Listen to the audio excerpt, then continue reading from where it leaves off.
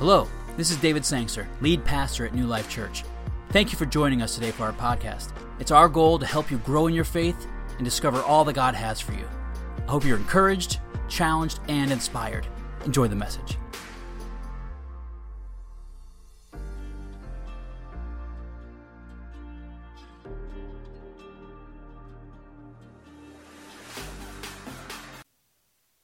Today we're going to continue our Breakthrough series. Last week we talked about, is this a little hot? Is it ringing through? Is it okay? Okay.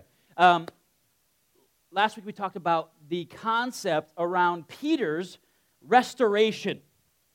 All right, he's being restored to his place in ministry by Jesus, that his denial didn't disqualify, but the grace of Jesus reconciled him to, reconnected him to his mission, okay? Today I want to talk about the word reconciliation. The big idea of this message is Jesus bypasses all social expectations and prejudices to reach a woman who is hopeless and stuck in her lifestyle. I love the fact that he breaks through social norms to reach a woman, a person, one. And then that one reaches another one. We'll get to there, okay? Recently, we had a Zoom call with the district with Ed Stetzer, and he put to words very eloquently some things I've been feeling about some of the racial tensions in our country right now. And it finally I finally could get some context as to how I was feeling. I've thought it such a shame that the death of George Floyd has been so politicized over the last few months. We had a moment there in time. We had a moment where every normal American person could have easily said a phrase like Black Lives Matter. Because that's a normal statement. Okay? Some left-wing group picks up that name, puts out a website, and now it's politically divisive. And I'm not here supporting any organizations, but what I am saying is this. I can honestly stand up here and say today, Black Lives Matter. And some people would be like, well, don't all lives matter? Is water wet?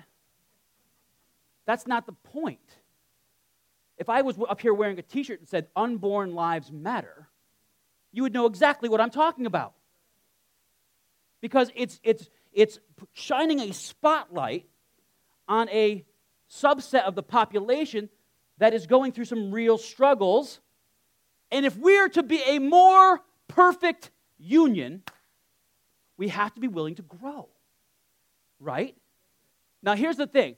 Let's be clear on this. No political party is going to fix this, okay? No political party is going to fix this. If we're waiting for them to fix it, a piece of legislation is going to fix this. No. It's going to improve over time. When people deal with themselves in a moral state and say, what's going on here with me? And then as they change, and other people change with, and I think that's where the church lives. We change ourselves by the power of Jesus revealing to us our issues, the Holy Spirit convicting us of our issues. We change, and then society changes. What we need to do is we need to play the long game. Instead of making it seem like, we can flip over a couple cop cars and it's going to be all set. That's not how it works. We are not, even our founders in this country didn't say we're a perfect union. They said in order to create a more perfect union, which means what? Work. Every generation works on it. Okay? So I want to say today that we have to be very careful that we don't become so politically annoying that we can't fellowship with people. All right? We have a big election coming up. And you are going to be able to, Lord, help it be that way, to say your piece on a ballot. You know why? Because we live in a free country. We live in the greatest country in the world. We live under the greatest system of governing that has ever been devised by man. You understand me? The only one that's greater is the one God's going to build. Because it won't have the human flaws that we have in, right? But here's the thing. You're going to have a chance. But don't be so politically or socially annoying that you break fellowship with people and then you can't learn. You can't learn. We can't create a more perfect union if the union is splintered. So I don't know who you're going to vote for. We'll find out on the poll on the way out. No, I'm just kidding. I'm kidding. That would be very inappropriate. No, I don't know who you're going to vote for, but guess what? I love you. Jesus, if we could act like Jesus, who broke down all these barriers to reach a person. You are a person. I am a person worthy of love, care, compassion, fellowship. And together we can build something. We're never going to agree on everything. I know. A lot of people disagree with me. But I love you. And if you can show the same respect to us, you'll be more and more like Jesus. I just rambled through like 5 pages of notes in like 30 seconds. Okay, here we go. It doesn't matter who a person is, where they live, what they've done, the color of their skin, or what their religious background is. Jesus wants us to draw close to the marginalized in society and share the message of hope found in Christ. I'm a strong believer in this,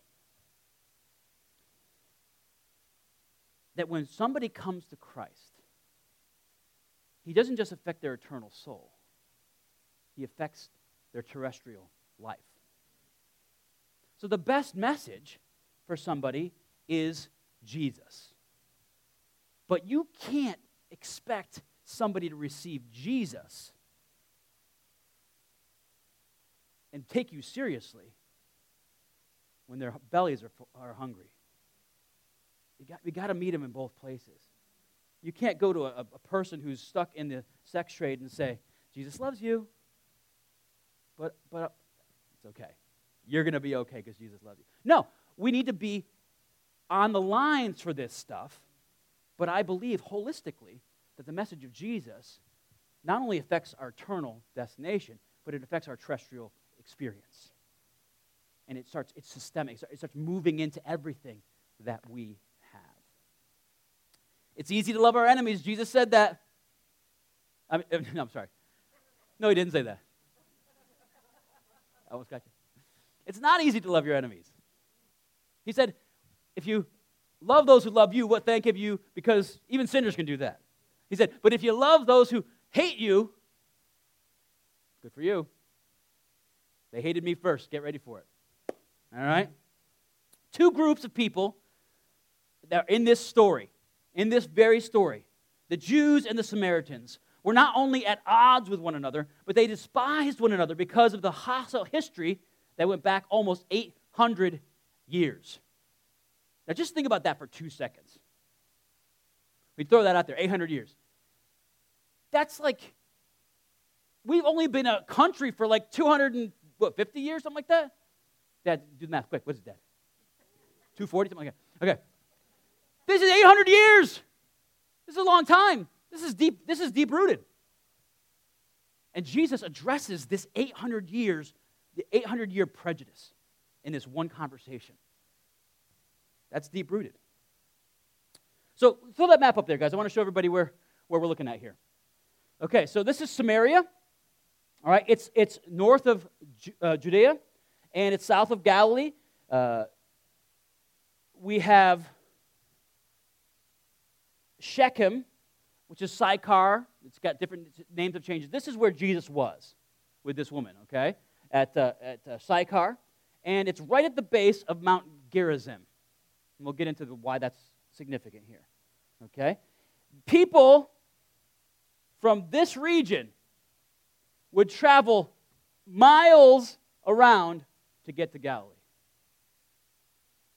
They wouldn't even go into the region. So here's why. Leave that map up there for the whole conversation. Ready?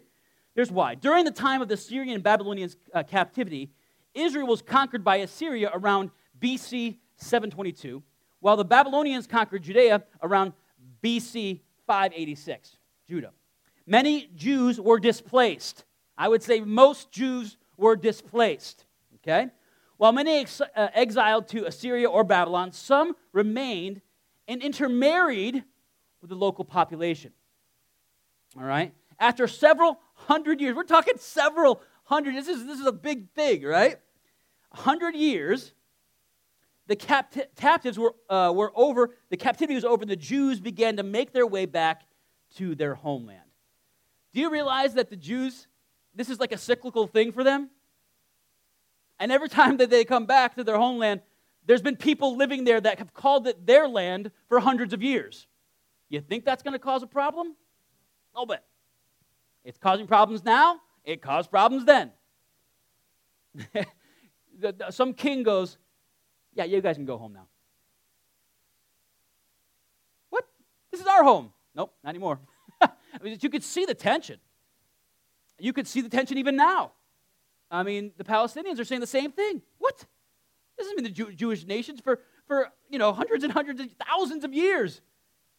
You could see the tension. Sometimes we only see the one side. That there is a tension there, and it's natural, and it makes sense. But there could be healing. All right, so after several hundred years, people came back. When they returned, the group that resulted from the intermarriages with the nationalists were considered impure because they were half Jewish, half Samaritan. So the people coming back said, yeah, we don't really like you because you're a half-breeds. Well, we don't like you because this is our land. Hence the tension. The Jews banned them from their new temple and the worship at the temple. So they built their own temple at the base of Mount Gerizim.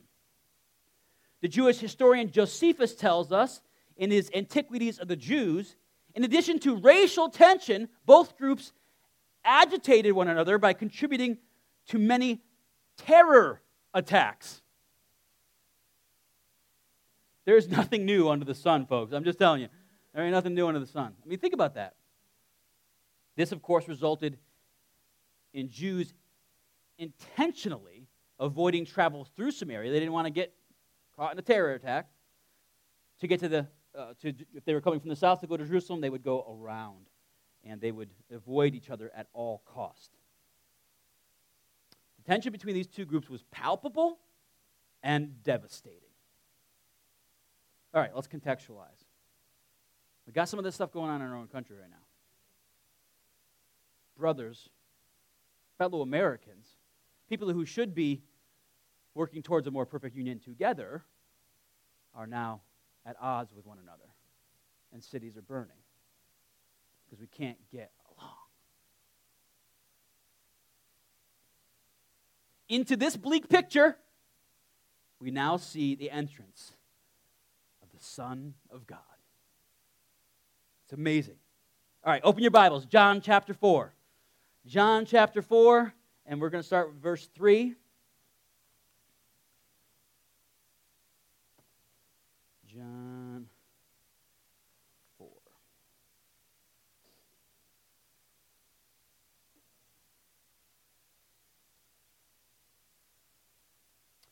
So, could you put the map up there real quick, just again, as we start this, and then you can go back to this.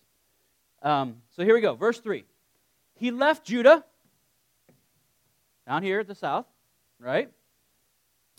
And departed again for Galilee. I just want to give you some geographical context. He's coming from here, he's going to there. All right? So now with all that we've talked about, where should he be going? Okay, you can put the other one back up. Thanks. And he had to pass through Samaria. So he came to the town of Samaria called Sychar, near the field that Jacob had given to his son Joseph. Jacob's well was there. So Jesus, wearied as he was from his journey, was sitting beside the well. It was about the 6th hour. A woman from Samaria came to draw water. Jesus said to her, "Give me a drink." For his disciples had gone away into the city to buy food. Very brave gentleman. The Samaritan woman said to him, how is it that you, a Jew, ask for a drink from me, a woman of Samaria? Okay? So, we wouldn't think that was too weird, except for the fact that we live in the day of, get your own drink. You know, that's a different, it's a different whole thing there. You got 2 hands, get your own drink. You know, the idea is that, you know, we have different cultural things, right? But at that point, women didn't expect a rabbi to even speak to them, for one point. And secondly, he's a Jewish rabbi who would never talk to a Samaritan woman. Okay? So, verse 10, Jesus answered her, if you knew the gift of God, and who it is that's saying it to you, give me a drink, you would have asked him, and he would have given you living water. The woman said to him, Sir, you have nothing to draw water with, and the well is deep. Where did you get this living water? And are you greater than our father Jacob? He gave us this well and drank from it himself, as did his sons and his livestock. Just think about the history about that. These people are used to living in a place and drinking from a well that's thousands of years old and has so much history attached to it.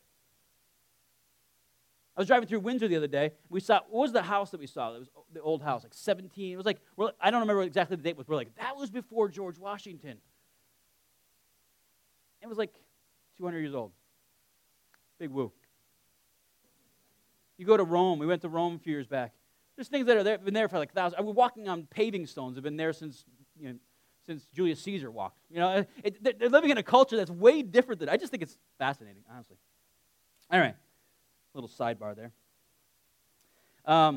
Verse 13. Jesus said to her, "Everyone who drinks of this water will thirst again, but whoever drinks of the water that I will give him will never be thirsty again. The water that I will give him will become in him a spring of water, welling up to eternal life." The woman said to him, "Sir, give me this water so that I will not be thirsty and have to come here and draw water." It sounds nice, especially for this woman. There's a reason why this woman is here at the 6th hour. No one draws water at the hottest part of the day. You just don't do that. There's a reason why she's alone. Women would typically, in this culture, go in the morning as a group. Safety in numbers. They would go as a group. They would all talk and gossip and do the things that women do. And they would get the water and they'd bring it back to the house because they needed that water to accomplish the goals of keeping house in that day and age. You started the day by getting the water so that you'd have the water available for you for the rest of the day to do whatever you needed to do in your home. Well, she's going at the 6th hour, which means she is an outcast in the female community of that town. There were mean girls back then, too. She was an outcast. And Jesus knows it. So verse 16, Jesus said to her, "Go, call your husband and come here." Dun, dun, dun. The woman answered him, I have no husband. And Jesus said to her, "You are right to say that you have no husband, for you have had 5 husbands, and the one that now you live with is not your husband. what you have said is true. That's the reason why she's by herself in the middle of the day. She is, I wouldn't say she's necessarily a prostitute, but she's a very loose woman. Okay, she's not the marrying kind. This last guy's like, I'm not marrying you. I saw what happened to the last 5 husbands. No, thank you. What are they all dead? I mean, is she like a black widow or what was? We don't, there's no explanation as to what she. But the woman said to him, "Sir, I perceive that you are a prophet. Our fathers worshipped on this mountain." She's pointing to in the direction of Mount Gerizim, where the temple that they built, because they were not allowed to go to the temple of Jerusalem for their worship, okay? But you say that in Jerusalem is the place where the people ought to worship. Jesus said to her, listen to this, "Woman, believe me, the hour is coming when neither on this mountain nor in Jerusalem will you worship the Father. You worship what you do not know. We worship what we know.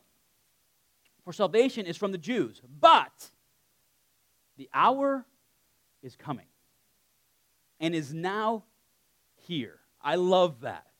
He's like, I'm right here. You're looking right at me.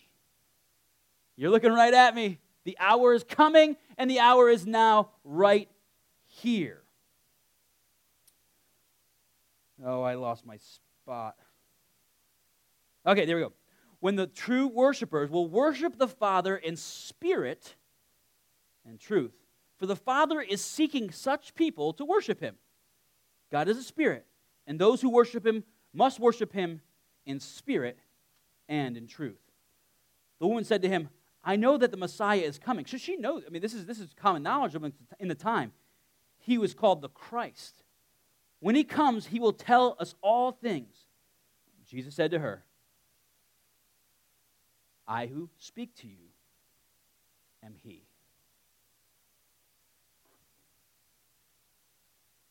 We could almost lump those into the I am statements. Hey, lady, I am that I am. I am He. This is the pattern that Jesus shows all through His ministry, all through His life. Think about His birth. The people who were notified of His birth. Shepherds, pagans. Who does He draw from? What pool of scholarly wisdom does He draw from for His disciples? Fishermen and tax collectors. This is the pattern of His whole ministry, is that I came for you. You are not a group. You are not a socio-political level. You are, you're not rich, you're not poor. You are somebody that I love. In the Gospels, He never gets that distinct with anybody else. In all the Gospels, I couldn't find it, where He just basically says, yeah, I'm the Messiah. In fact, most of the time, He's like, people start realizing it, and they're like, oh, you're the Messiah. He's like, shh. Don't tell anybody. My time has not yet come. So, what do? They go tell everybody. But he never, I couldn't find it. If you can find it, please show me. Fact check me. But I can't find it where He actually comes out until He gets to before the high priest. And He says, "Are you Messiah?" He goes, "You said it, man. I am." That's the only other time. The very end. But to this Samaritan woman who has a past, He opens up to everything. He breaks down these systems that keep people apart, and He meets people where they're at. It's pretty remarkable. I love Jesus. he just keeps shaking up the stereotypes. Jesus chooses to travel through a district of Samaria to Sychar. She was astonished by the fact that a Jewish man was even speaking to her. So were his disciples, by the way. The disciples were like, what's going on? Did we miss something here? What is going on? We know a few things about this woman in the passage. First, Samaritan, obviously. Second, she's living in sin. Third, she had a form of religion and even knew that the prophecy of the Messiah, she knew about it. Fourth, her life was changed by Christ. What did Jesus do? What did he change? What did Jesus change in her? She was changed by Jesus Christ. What did Jesus actually change? Did he change her nationality? No. He actually didn't. He just made her a citizen of his kingdom. She got dual citizenship now. He didn't change her nationality. He didn't change who she was. He engaged who she was and accepted her, and then by his engagement was able to affect her morality and her eternal state. Think about that for a second. I've talked to so many people who just don't feel that they qualify to be a child of God. And it's funny because I'm talking, listen to this, folks. I'm talking to Christians, and they just don't feel worthy. I'm telling you right now, Jesus knows your garbage. He knows your struggles. He knows more than, we should perceive that Jesus is a prophet because he knows. And yet, he wants you. So you have got to get out of your own way and accept his invitation as a citizen of his kingdom. And you got to get about the work that he has for you and stop making excuses because your life and your past or whatever. Who are we to call unclean what Jesus has called clean?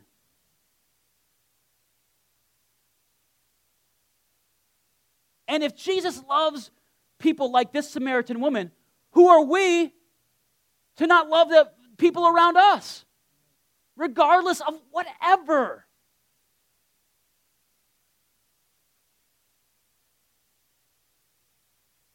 I want my kids to make America a more perfect union.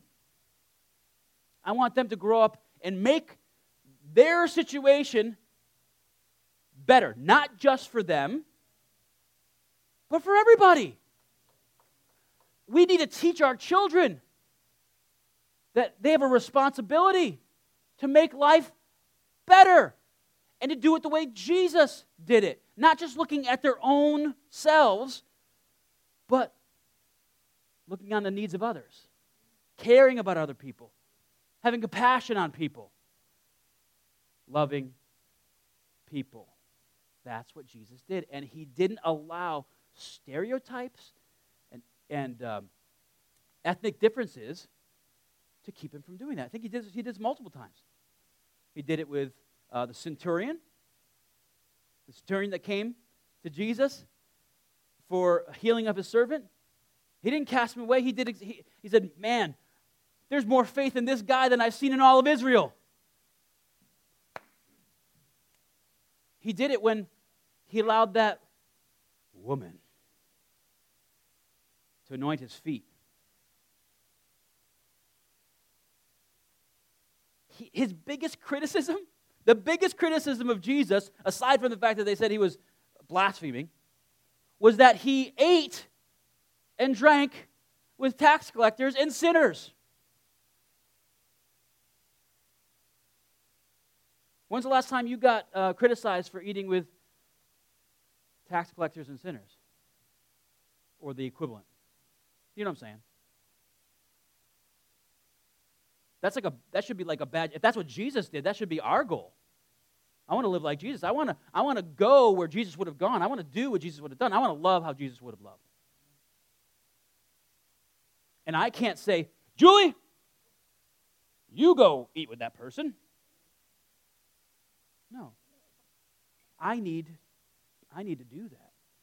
What we want to do is we always want to do it. And this is what activism often is, especially these basement activists on Facebook and Twitter. Keyboard activists, yeah. Is we want to tell everybody else how they ought to do things, and we just don't do it. We're not actually bold enough to actually get up out of our seats and do it, but we like to tell everybody else what they ought to do. Jesus never did that. He never did that. He first acted, and then he taught as to why it's so important. I'm so off my notes, it's not even funny anymore. So, it's a really good sermon. You should hear it sometime. This one's good enough? We've got 3 minutes. Okay. But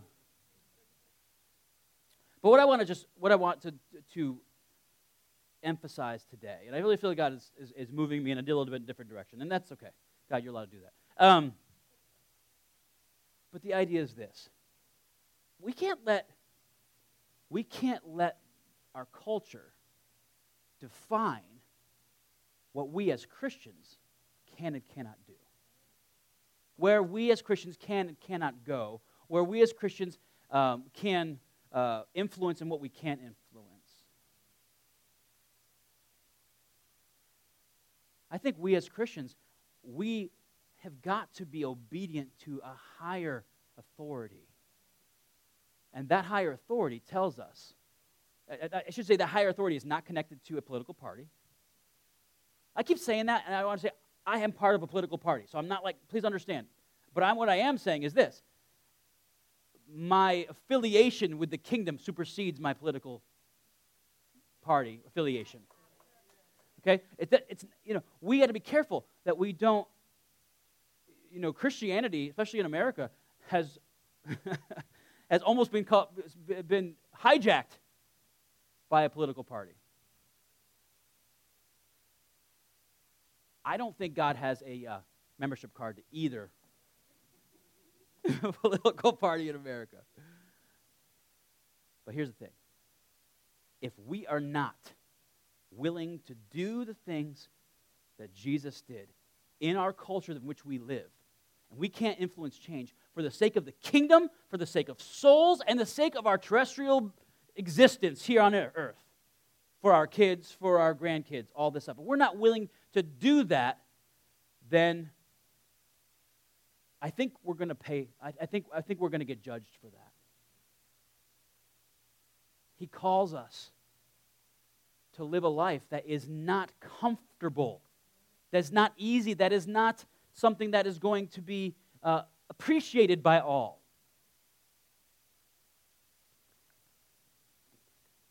You guys know that some of my activistic tendencies trend toward the pro-life movement and the I can't think of the word. I'm having a hard time. The extinguishing of slavery throughout our world. Those are my two big activistic things. When you start believing that, and you start putting reasons behind it that are really solid, people who haven't really thought that much about it are not going to like you. They're not going to say nice things. I loathe to say her name, but Molly, you know what I'm talking about. But here's the thing.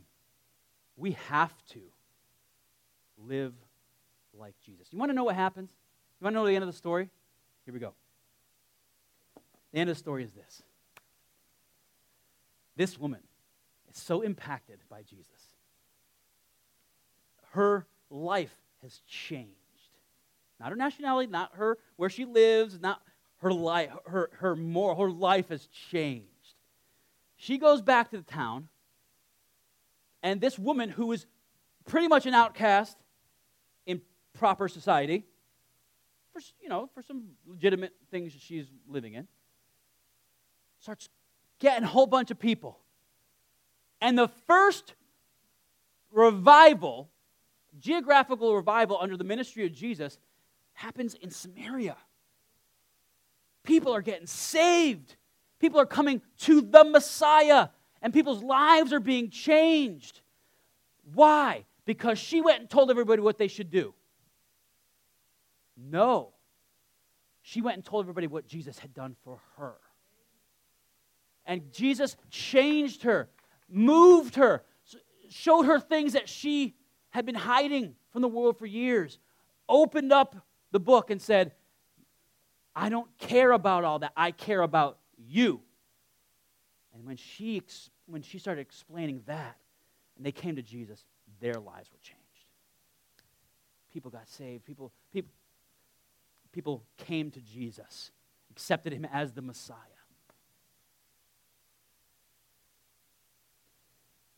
Fast forward a little bit. Jesus goes back to heaven after his resurrection, ascends back to heaven. Pentecost comes. The disciples start preaching, and guess what? They don't like the message either. People don't like the apostles' message, so they start getting persecuted. So this guy by the name of Philip goes up to Samaria. And the gospel hits that time. The Holy Spirit falls on Samaria like a bomb. And the people, the apostles down in Jerusalem are like, what's going on? So they send up some representatives to make sure this was legit. And when they get up there, guess what? They're like, this is legit. And they pray over these people, and they receive the Holy Spirit in the same way that happened on the day of Pentecost. And the disciples are like, I guess the Samaritans are part of the crew now. We can't really deny it. I mean, I guess they're part of they're speaking in tongues, we spoke in tongues. I guess we can't really dispute that. But here's the thing. I believe, beyond a shadow of a doubt, that the reason that there was such a reception to the gospel in Samaria because the ground had been tilled by this woman and Jesus' visit. This was not new stuff to them. They're like, oh yeah, somebody about 2 years ago came through. Was that the same guy? Yeah, same guy. We're in. That was awesome 2 years ago. It's awesome now. We never know what our lives will do down the road. All we can do is be obedient to the call of Jesus Christ and not let our society tell us where and when or to whom we can share the message of hope. So let's be on mission. Let's be an example to the world of what it looks like to break down barriers, to break through. Put it up quickly. Patrick, put it up. Not that one. There it is. To break through. Let's show the world what it looks like. Let's be the light we hope to see. It starts with us. It starts with us. You stand with me so we can pray? And I guess that's the end of the sermon. I don't know. It ended so different on my notes, but that's okay. I love you guys. God bless you. Lord, thank you for this time we could be together as a family. A family of God. Lord, we all have different backgrounds, ethnicities. We all have different socioeconomic levels, but we are one in Christ. God, I pray today that we would do the thing that you said. You said they will know, they, meaning the world will know, that you are my disciples by how you love one another. One of our greatest evangelistic tools in our tool belt is the love we have for our fellow brothers and sisters in Christ. If we can function well as a body, love each other well, and not be divided, then we can be an example for the rest of the world. God, I pray right now that my brothers and sisters and myself would do less worrying about our country and more praying for it. God, I pray that right today you would put a burden on our hearts to pray for our country. Not to worry, not to be full of fear, but full of hope in you. And God, I pray that you would allow us to break down any barriers in ourselves, Lord. Help us to look inside and break down any barriers, any prejudices, any hatred we have towards anybody. Lord, that you would wash that away and you would fill it with your love. Help us to be able to understand the difference between agreeing with everybody and loving everybody. And God, I pray that we would be your ambassadors to a lost and dying world, bringing the hope of Jesus Christ everywhere we go. In Jesus' name I pray. Amen. Amen. God bless. Have a good week. Let me know how that one sits with you, because I didn't mean to go there. So, love y'all.